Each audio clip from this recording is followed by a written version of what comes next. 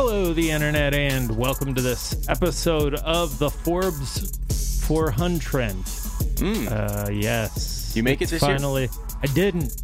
I mean, this is the time of year I wait for every year, just to, on the edge of my seat. Am I a billionaire? Yeah. And I don't even look at what my actual realistic financial situation is. I go, are they going to say I'm a billionaire this year? Because I'm pretty sure that's how it works. If Mark Zuckerberg lost $8 billion yesterday, what does this all mean? What is it exactly? What is the money?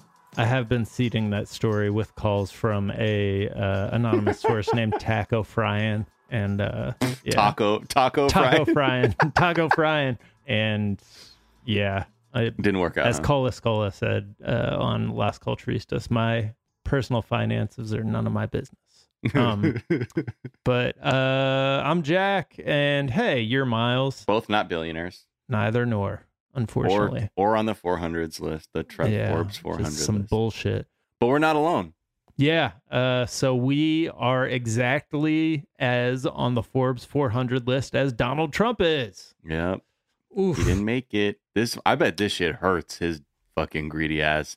First time in 25 years, he didn't make this billionaires circle jerk list. And I can only imagine, unfortunately, he was one of those billionaires who didn't have a whole industry to exploit like all the other people, I'm sure, who leapfrogged ahead of him as a result of like the last year and a half or so of pandemic. He really fumbled the bag as the first billionaire to become the president. You'd think that he would have been able to capitalize on that. A real heartless ass capitalistic billionaire would have been able to do something. Right. But, he would have seeded some like benevolent program that ultimately like he already was cornering with an industry, and he's like, oh, that's crazy. All Trump brand solar panels are being used now. Huh. All right. Yeah. Bloomberg would have really been raking it in by now if he had gotten elected in 2016. Yeah. I could also imagine him being like, you didn't look at all the money that I've raised through contributions and donations from my followers. That's in my bank account. That should count because I use it as my own money. I mean, that's kind of true. Did they not count that? Where's his grift cash? Yeah, the grift. He's like, with my grift cash, I'm in there, baby.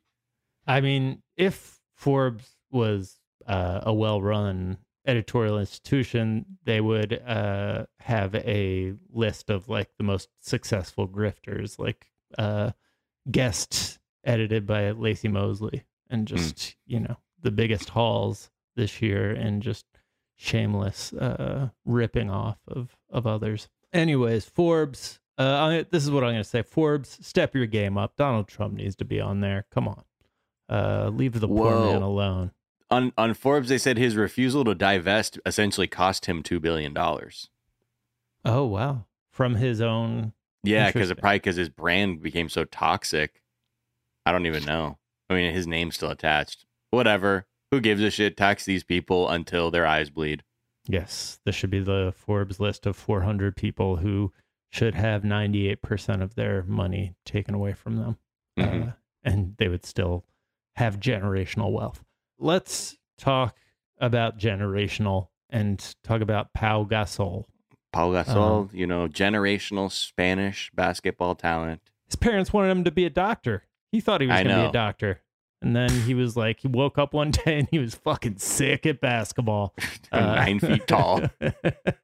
Little soft in the post sometimes because he's had big games, and I don't always agree with that description of him. Soft in the post, but also a soft touch around the soft rim. Touch. And great, those hands, the way he would dish the ball. The Lakers were playing so different when Pau Gasol came in that first season. Like, you're like, oh, this guy passes the ball like how Spaniards pass like the football, like tiki-taka. Like, boom, you got it. I'm shifting it immediately. No time spent. I'm keeping the ball moving, baby. Pau, love you, baby. Thank you for your service. Anyways, Urban Meyer is trending. I'm not totally sure like why this story has taken on the life that it has. The one with him like just daggering that woman in the club. Yeah. That's what they call it in the islands, daggering. It's just that kind of dancing where you are grinding. Yeah, I guess that is what is going on. It is like pretty embarrassing. I know he was a very successful college coach who retired to spend more time with his family and then immediately would like take another job and then would retire to spend more time with his family. I'm wondering if it was just a thing where people like kind of always sensed he was full of shit on the family thing. And then this is like the first chance that they got to kind of pile on. But it's really, people are really, the story is a big deal to the point that, like I feel like Sean, what's the coach for the Saints who's like beloved? Sean Payton. Sean Payton. He's like been caught out partying, but I guess he like didn't, sell himself necessarily as a family man or, I'm not totally sure why, but the Urban Meyer thing, he had to like apologize to his team. And then the team owner was like, not good enough. And then like, Right. Stephen A. Smith was like, this guy's a joke. He's 0-4 at the beginning of the season. I think people really like to see a cocky college coach come into the pro level and just get fucking rolled. And I think that's what's happening, and people sense blood in the water. But this is not to defend him or say it's not a great video. It's just interesting what people choose to fixate on. Yeah, I just don't care. I was more offended by how bad the dancing was. Yeah, I mean, happening. It looks like a dog, like humping, taking a shit or hump. Yeah. You know how like dogs arch their back when they take a dump? Yeah. It's like that's what his back, torso, hip situation is. It's very wild. Someone, NFL memes tweeted, it said Urban Meyer continues to make terrible decisions when it comes to tight ends, and it's Aaron Hernandez, Tim Tebow, then that woman that he's dancing Ooh. with. You're like, okay. Oh. Okay. And it's funny because he did an apology based on that first video where he is like, and I was just sitting there and people were dancing up on me, which is like, that's clearly not what's happening there. Right. But then there's like another video where he's like groping that same patron, it would appear. Yikes. So now, we gotta do the rounds again, Urban. Gotta apologize to the fam, the team. But it is wild that the owner was. I feel like his job might be on shaky footing because the owner immediately came out and was like, "This is a disgrace." Which Right. I feel like in other circumstances he'd be like, "No, it's a nothing burger. We're just focused on the game." I mean, which is funny because like there are like sex offenders who play in the league still. Yeah. And then you're like, this man grinding and groping, like, but you're gonna keep these other people in the game. What a complicated game it is. Yeah, I think people just don't like Urban Meyer. Let's take a quick break and we'll be right back.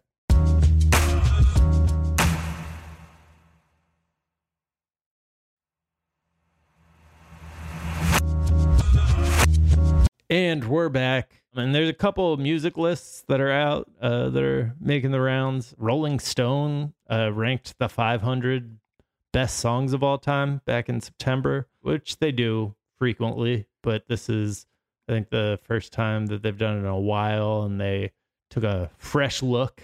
And Bob Dylan's Rolling Stone is no longer number 1 through 5. So right. They didn't even make number 1. They've got what's the Respect. top 5? So all right, I'll give it to you. Ready? Respect, RESPECT. Okay. Find out what it means to me, Miles. Mm-hmm. By Aretha Franklin. You got your Public Enemy, Fight the Power at number 2. Sam Cooke, A Change Is Gonna Come at number 3. Bob Dylan, Like a Rolling Stone at number 4. And then Nirvana, Smells Like Teen Spirit at number 5. Bob Dylan. Yeah. So, why isn't House of Balloons there? That's what I'm asking. Number 1, House of Balloons. Number 2, The Morning. Number 3, just give me the track listing of the first one. Of the songs from our lifetime that made the top 500, just going back from number 1. You've got your Missy Elliott, Get Your Freak On at number 8. You've got your Hey Ya at number 10. Even though I feel like that song is more famous for being like just played to death at this point than it is famous Yeah. for. Although But I it's still love it great. still. It's still good. Yeah. Still dope. Beyonce, Crazy in Love at number 16. Okay. Purple Rain, which is not from your lifetime, but it is from my lifetime at number something. Robin, Dancing on My Own. I like that. Give Robin a little love. I think it's quite literally just within my lifetime. Are you 84? Yeah. Yeah, there you go. So I was there, bro. I was there when Prince and the fucking Revolution dropped Purple Rain on our asses. They were talking about your birth. That was inspiration. Yeah, the doctors were concerned about the amniotic fluid. Kanye at number 25 with Runaway. So, all right. I don't hate that. That's probably not my favorite Kanye song, but it's yeah, whatever. I don't know. It's like these lists are really, I don't like, I get it, but I've ceased to be outraged by them because I'm like, it's not, I'm working on it in therapy to not be outraged by them. And then Pitchfork released a list of 19 albums that they said they got wrong the first time around, which is fun for Pitchfork heads. Like where they're really going like, we really lowballed these people. Either or. They gave some lowballs and some, we gave this one too much credit. Including Oxygen. They took a hammering, and so did Grimes. So did Big Boy's first solo album. Sir Lucius Left Foot, the son of Chico Dusty. I mean, they gave that like a super duper one of their well, because that's why like Pitchfork, you got to take their shit with a grain of salt because they get so hopped up on like whatever, I don't know, like it just doesn't feel I haven't trusted their rating since 2004. Right. The Onion had a good headline. Pitchfork gives music a 6.8. Just generally. Right. But anyways, they seem to be giving Lana Del Rey her flowers a little bit in this good. I was worried about her. I know. You were saying the other day, like, will people forget about Lana Del Rey? Yeah. And they dropped some Daft Punk albums and raised some other Daft Punk albums up. So yeah, they get it. They get it. Hey man, it's also like who gives a fuck? No one gave a shit. Like this is just for you, Pitchfork. Yeah. I don't like, or the outraged fans who maybe like incessantly blow up your inboxes being like, you really got to think about random access memories again. Right, you really should. It just sort of reminds me of like the Vatican being like, hey man, we got the Holocaust wrong. I'm like, y'all not this is not that consequential where like I'm looking out for this. So, but again, very self-important. I'm sorry, go on. This is what it reminds me of. Like, all right, and you got us. I'm sorry, what? We weren't talking to you. You got us. We did get the Holocaust wrong. Right. We haven't talked about that in 20 years, man. What are you talking about? We assumed. I'm just saying we got it wrong. Should have got that one right. We didn't.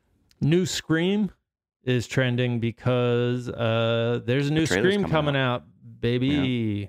Yeah. People are waiting for that trailer. They say people are speculating that we will see I guess what will essentially be Scream 5, or the 5th Scream film will be coming out in about a week. About a week from today. So their trailer will. Got it. Yeah. Do we know excited. Even who the cast is? Is it going to be bruh? This is the one. Nev Campbell, Courtney Cox, David Arquette.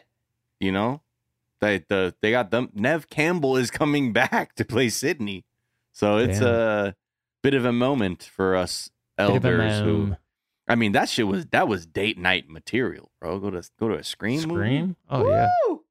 Scream 2 was pretty good, and then it's been diminishing returns since. Oh, yeah. So I don't know. And then plus you got Wes Craven no longer being with us on this mortal plane. So, yeah. We shall see. Mortal plane game. All right. And Michigan is trending. Yep. I don't know why. I just have your notes here that says Michigan. Biden is selling his infrastructure plan. He's got to. The highest bidder. He's just look, this whole infrastructure, bipartisan infrastructure, the reconciliation bill, it's become such a fucking nightmare where Biden is like just only reason like, oh, right, that's my whole agenda. I might need to put a lot of weight behind this to try and get that through since that's why I'm in office now. So he's visiting Michigan, doing a lot of stuff like, come on, folks, our infrastructure used to be the best in the world. Now it looks like a spooky old theme park that no one's been to in 25 years. That's what our roads look like, folks. We took our foot off the gas, huh? And I think the other thing is the spooky old theme park, did he? No. That's a great line, though. You should write for Joe Biden. Yeah, I think that would be like perfect spooky for old him. theme park, America. He just leaned into his character. Yeah, just his colloquialisms or whatever he would say. But yeah, I mean, at this point, it's just one of these things where everything in the bills are so wildly popular, but you just have all these corporate Democrats who are like, I don't know, man, this seems risky. They're like, risky to fix the roads that won't cause accidents or give people pre-K childcare or extending the child tax credit. What are you fucking saying here? And I think that's part of it, is to get in front of people to be like, gesture to all the things that like could happen to maybe put a little bit of pressure on the representatives. Say, hey, look, they fuck with it. Yeah. They get in line. And the Republicans are just like too disciplined or like too kind of locked into Mitch McConnell's like game plan to ever break free and like back something that's this popular. No, of course not. I mean, like the whole thing, like that's why anything, because they'll never actually advocate for a policy that helps people that aren't, and the only people that will be helped are like the business owned, like, you know, business owning class, the landed gentry, the hyper wealthy. That's where a lot of the benefits that anyone sees come from a Republican bill or, you know, set of or like their platform. Everything's about taking as much shit away from people as possible. Even though it is wildly popular, that's just still, they're like, no, we don't. And I think that's the other interesting thing, is that the child tax credit is really popular with people. Like, it's saving a lot of families to have that little bit of money from that. And that's why there's like a bit of a guessing game where it's like, do people really want to come out and be like, you're against this thing that anyone with a child who's benefiting from it is gonna be like, yeah, man, get rid of that. Right. Yeah. So yeah, it's an all-out pressure campaign. It's interesting to see where it goes. Joe Manchin now is like, I'll go to $1.9 trillion, maybe 2.2. And I think progressives and like other people who really want this other bill on the reconciliation bill, they're like, okay, well then let's go on a list, and then you say what you want to get rid of out loud for people. Right. Because every single thing is popular. And every single thing, if you told someone who has a vested interest in bettering their lives, they'd be like, I see a benefit to that. We probably shouldn't do that. So, you know, let the theatrics begin. All right. Well, those are the things that are trending. We are back tomorrow with a whole ass episode of the show. Until then, be kind to each other. Be kind to yourselves. Get the vaccine. Don't do nothing about white supremacy. And we will talk to y'all tomorrow. Bye. Bye.